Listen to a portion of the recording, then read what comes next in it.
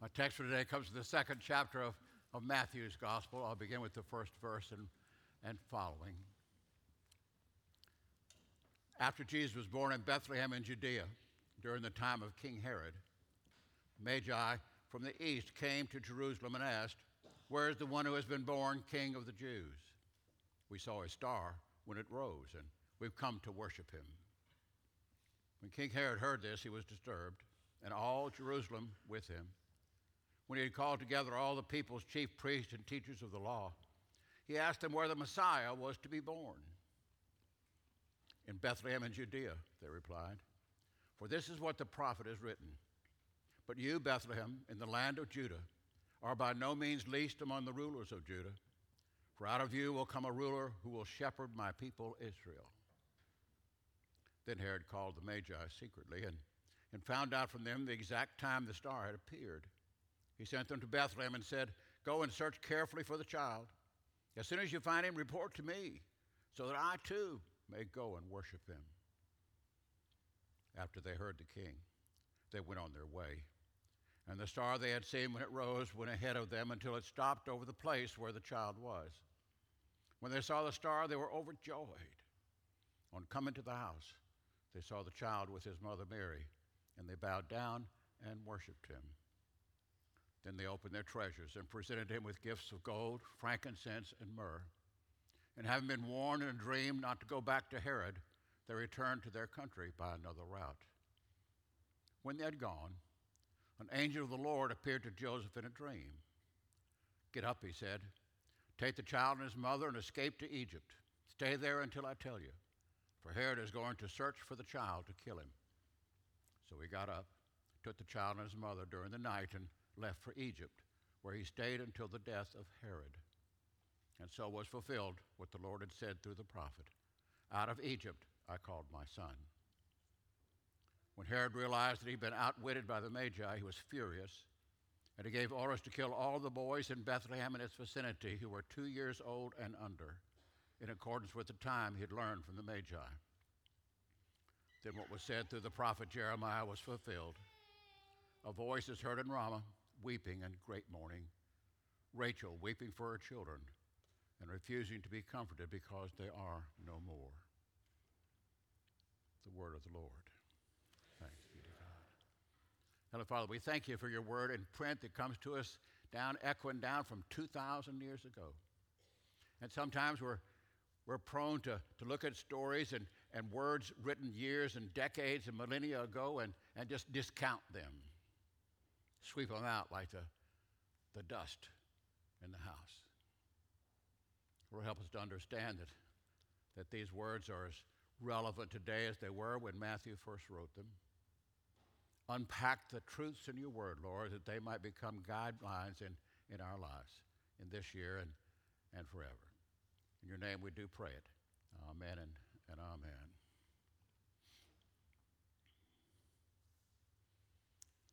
I suspect that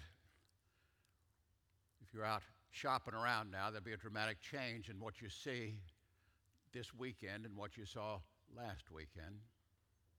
Because I think you'd be hard-pressed to find any vestiges of Christmas still visible in most stores on December the 31st.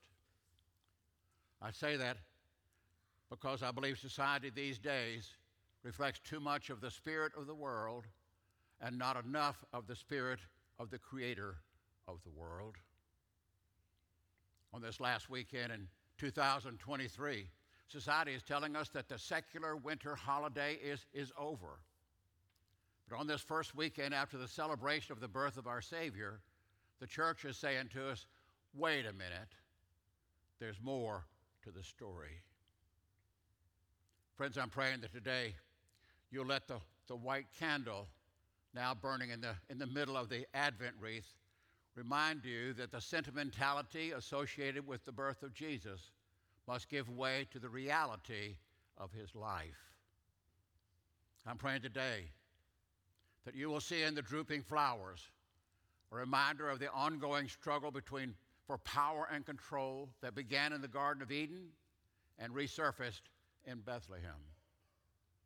I'm praying too that as I speak to you this morning, that that you'll identify with either Herod or the Magi, the principal characters in the passage from Matthew's gospel I just read. That you'll find yourself in one or the other because you're surely there. You're surely there on this first and last weekend in the church's Christmas season. I pray that for you. So let's get started with some thoughts about Herod. Herod was the king who ruled the region of Judea from 37 BC until several years after the birth of Jesus. Thus, he ruled both Jerusalem and Bethlehem. You need to understand that Herod was a shrewd politician. He was known widely for his cruelty and his suspicious nature. And thus, Herod was literally hated by his subjects. So much so that he took extreme measures to protect himself from them. How extreme? Well, in an effort to maintain his power and perpetuate his control, Herod built a huge mountain in a flat, barren area some 8 miles southeast of Jerusalem. And atop this man-made mountain, Herod had a fortress constructed, and within that fortress he had a lavish palace built for himself. The whole complex, as you might imagine, was named after Herod. It was called the Herodium. The vestiges of it are still there as you travel about the Holy Land now. In all likelihood, the Magi would have had to come to this mountain to meet with Herod. His guards would have watched their entourage as it traveled the final miles and as it made its way up the steep slope to reach the gates of his fortress.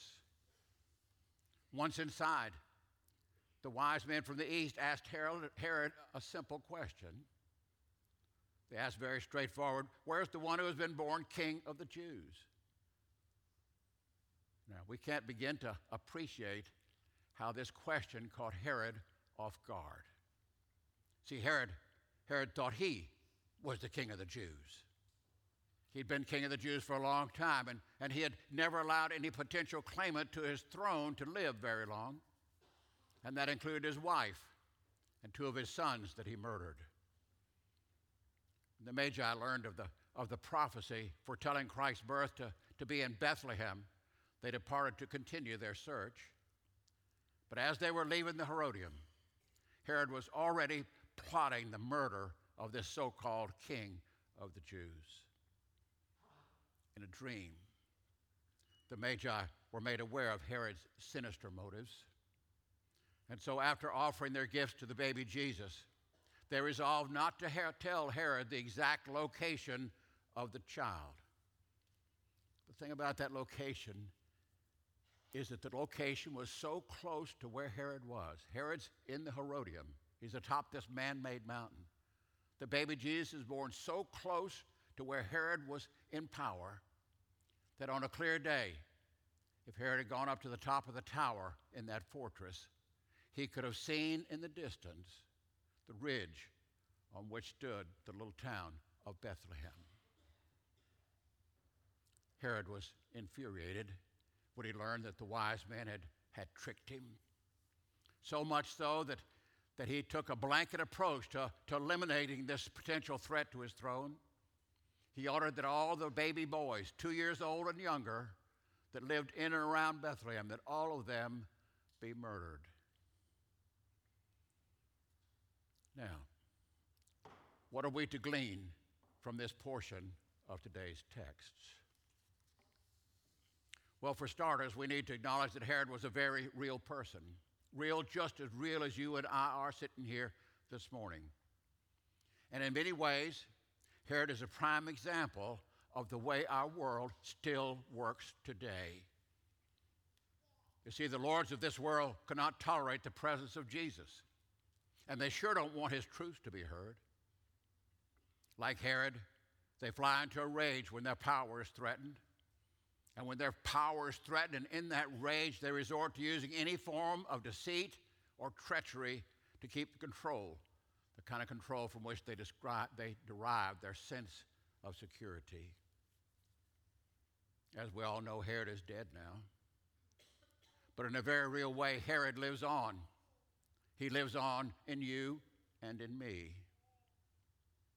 Herod lives on in us when we try to manipulate a situation to get our own way. Herod lives on in us when we lie and mistreat others. Herod lives on us, lives on in us when we're not forthright in directing others to Jesus. Friends, we need to face up to the Herods of this world. And that begins by facing up to the Herod we see each day when we look in the mirror. Now to the Magi. If you were to travel to the Cathedral of Cologne on the Rhine River in Germany and go inside, you would find a jewel-encrusted shrine purported to contain the remains of the Magi. With that shrine is this description: having undergone many trials and fatigues for the gospel, the three wise men met at Sequa, Sabbatia in Armenia, in 54 A.D. to celebrate the feast of Christmas. Thereupon, after the celebration of the Mass, they died. St. Melchior on January 1st, aged 116. St. Belshazzar on January the 6th, age 112. And St. Gaspar on January the 11th, aged 109. Now let me point out very quickly that none of that is in the Bible. It's just one of those non-biblical traditions that springs up and folks grab onto. Just like it's not in the Bible that there were three kings. We just hang on to things. But I pointed up, and I want to draw this conclusion or this point from it. Where the Magi died, and their ages when they died, and what their names were, and where they're buried, none of that's really important to us this morning. But here's what's important to us about the Magi. They abandoned their personal agendas to find and worship God's Son. They followed God's star, not their own. And they let the light of Christ break through into their own personal darkness. They came to Bethlehem on camels, bringing their gifts of gold and frankincense and myrrh to the newborn king. And after seeing the light of the world made flesh in Jesus, they left to spend the rest of their days witnessing to that light, to the light of Christ. Now, as we know, the child the wise men worshiped grew to adulthood. And when his ministry was well underway, Jesus told his followers, he said, "While I'm in the world, I am the light of the world." And then later Jesus told his followers this, he said, "You are the light of the world." Now, those two verses of Scripture are separated in Scripture, but bring them together, and there's a huge significance in those two statements. Jesus looked at his followers, ordinary folks just like us. He looked at his followers, and he gave them the greatest compliment and the greatest challenge possible when he, in essence, said, "You are to be to others what I am to you." Friends, I believe if Jesus was standing here this morning that he'd say something like this to you. He would say, "You are the light of the world. You are a lantern to guide people along the footpaths of life. You're a lighthouse to warn others of danger. You're a friendly candle burning in the window to point the way home. You are the North Star by which others navigate. You, all of you, are the light of the world." Now, if you listen carefully to what Jesus is saying, you'll notice that Jesus is not inviting you to be a light. Jesus is not asking whether or not this is something you want to do. Jesus is saying that as God's baptized sons and daughters, you are already the light of the world, whether or not you realize it. And whether or not you realize it, your light has been shining since you were anointed with oil and marked as Christ's own forever. Your light shines in the way you pay your bills. Your light shines in the way that you order a meal in a restaurant. Your light shines in the way you drive your car on Highway 278. Your light shines in the way you spend your Sundays. You see, your light shines even when you're not aware of it. The question is, how is your light shining? Jesus tells us how it's supposed to be shining. He says, let your light shine before men that they may see your good deeds and praise your Father in heaven. Now, before I go any further, I want to take a sidetrack here and make sure that you understand something very important about that verse of Scripture, something often misinterpreted. Brothers and sisters, our good deeds do not save us from an eternity apart from Jesus. We are saved by our faith in the good deed that God did for us in the birth, death, and resurrection of His Son, Jesus Christ. Any good that we might accomplish on this earth is just a meager offering and thanksgiving for our salvation. We don't earn that. It was a gift to us from God. Now back to the thoughts for this morning about you being a light, whether you're aware of it or not. I wonder, if someone followed you around, what would that person see? If somebody followed you around, what would that person see? Oftentimes I walk around the bluff out there, and boats are often scooting up and down the May River. And have you ever noticed that when boats are going up and down the May River, that they always leave a wake behind them? Well, when you're plying the waters of life, you're leaving a wake behind you too. When you interact with others, you're leaving an impression on them. Either they're feeling agitated or depressed or cheated, or they're feeling better for having been around you. They're feeling more hopeful, more encouraged. Maybe they're feeling a little bit more at peace for having rubbed shoulders with you. Herod left a wake. The Magi left a wake too. What kind of wake are you leaving? Is it a trail of good deeds that points to your Father in heaven? The Scriptures tell us that Jesus went about doing good. But sadly, too often we Christians are content to just go about. Again, Jesus said, let your light shine before men that they may see your good deeds and praise your Father in heaven. Now note, we're to let our light shine through good deeds, not so that people will look at us and pat us on the shoulders or brag about us. We're to be doing those good deeds so that what? So that people will look to our Father in heaven. That's what they're about. Because you see, friends, in and of ourselves, we have no radiance. We have no light to shine in and of ourselves. We're like the moon. And just like the sun's rays give the moon its apparent light, the light of Christ should be what people see reflected in and through us. The time, talent, and treasure that we share with others, it's a gift from God. It's not of our own doing.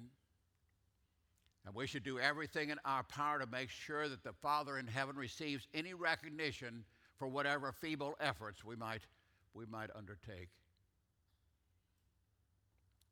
In the new year before us, society is going to continue to applaud the movers and the shakers who, like Herod, will do almost anything to keep the world's spotlight shining on them.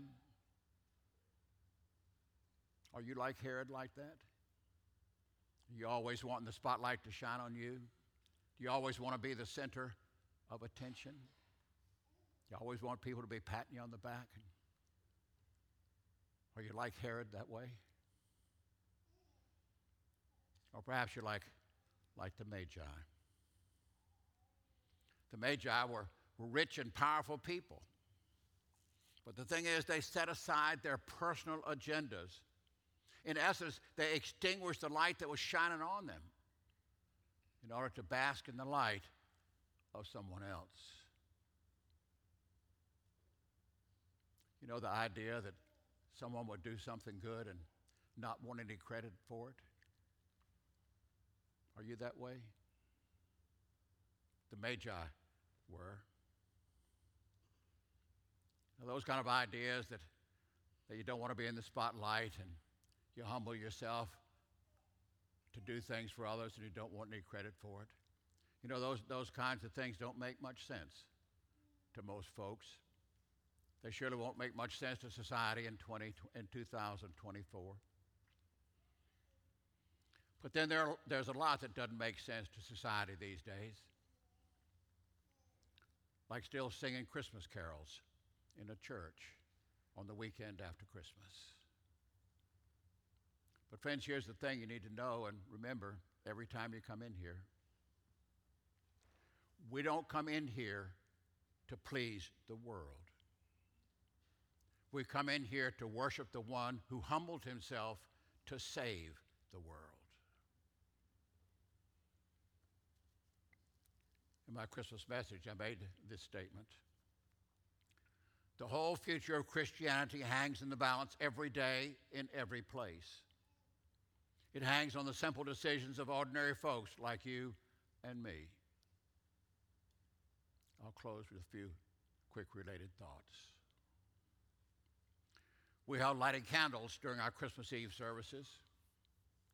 Those candles were all lit from one candle, the Christ light in the middle of the Advent wreath.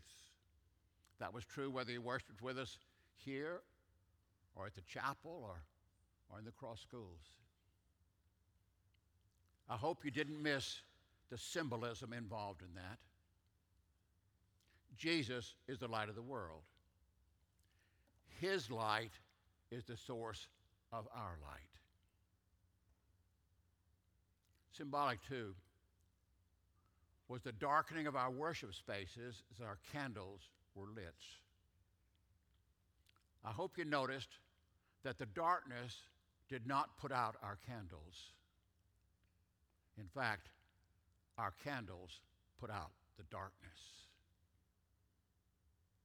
Though we tried, Herod could not put out the light of Christ. Only you and I can do that, my friends. That's why the future of Christianity hangs in the balance every day on decisions made by folks just like you and me. We must not let our lights go out. By God's grace, we've already baptized over 60 folks of all ages in the parish thus far in 2023. And this morning we're going to baptize 3 more little ones.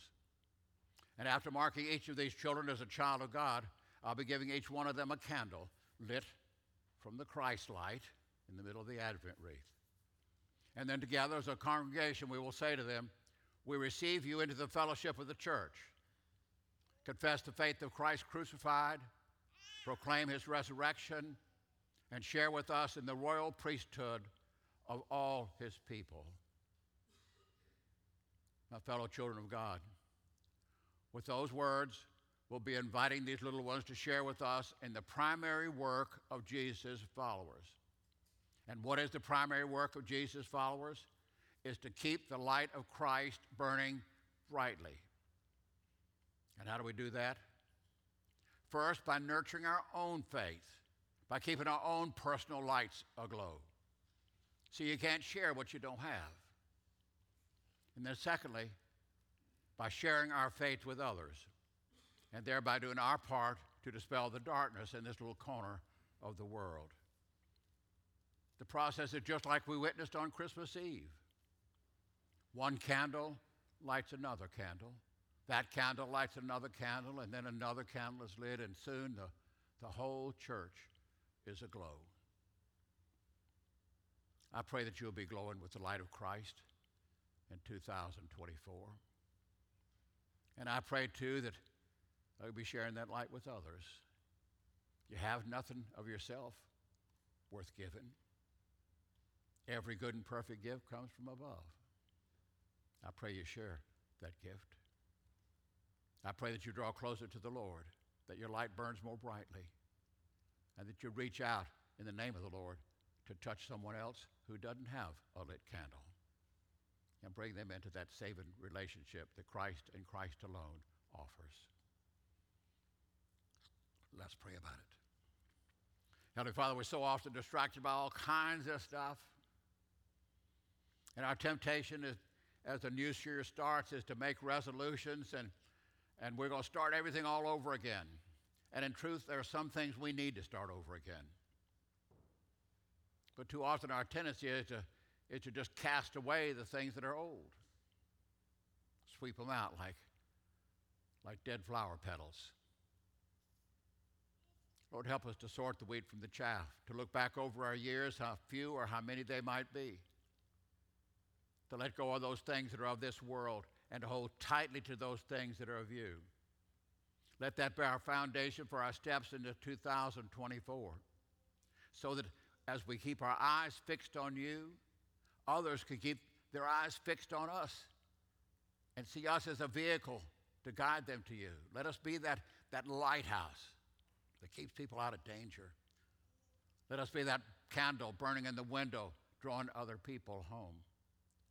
Let us be a light that guides the folks along the footpaths of life, so that ultimately we find our way to you and others find their way to you.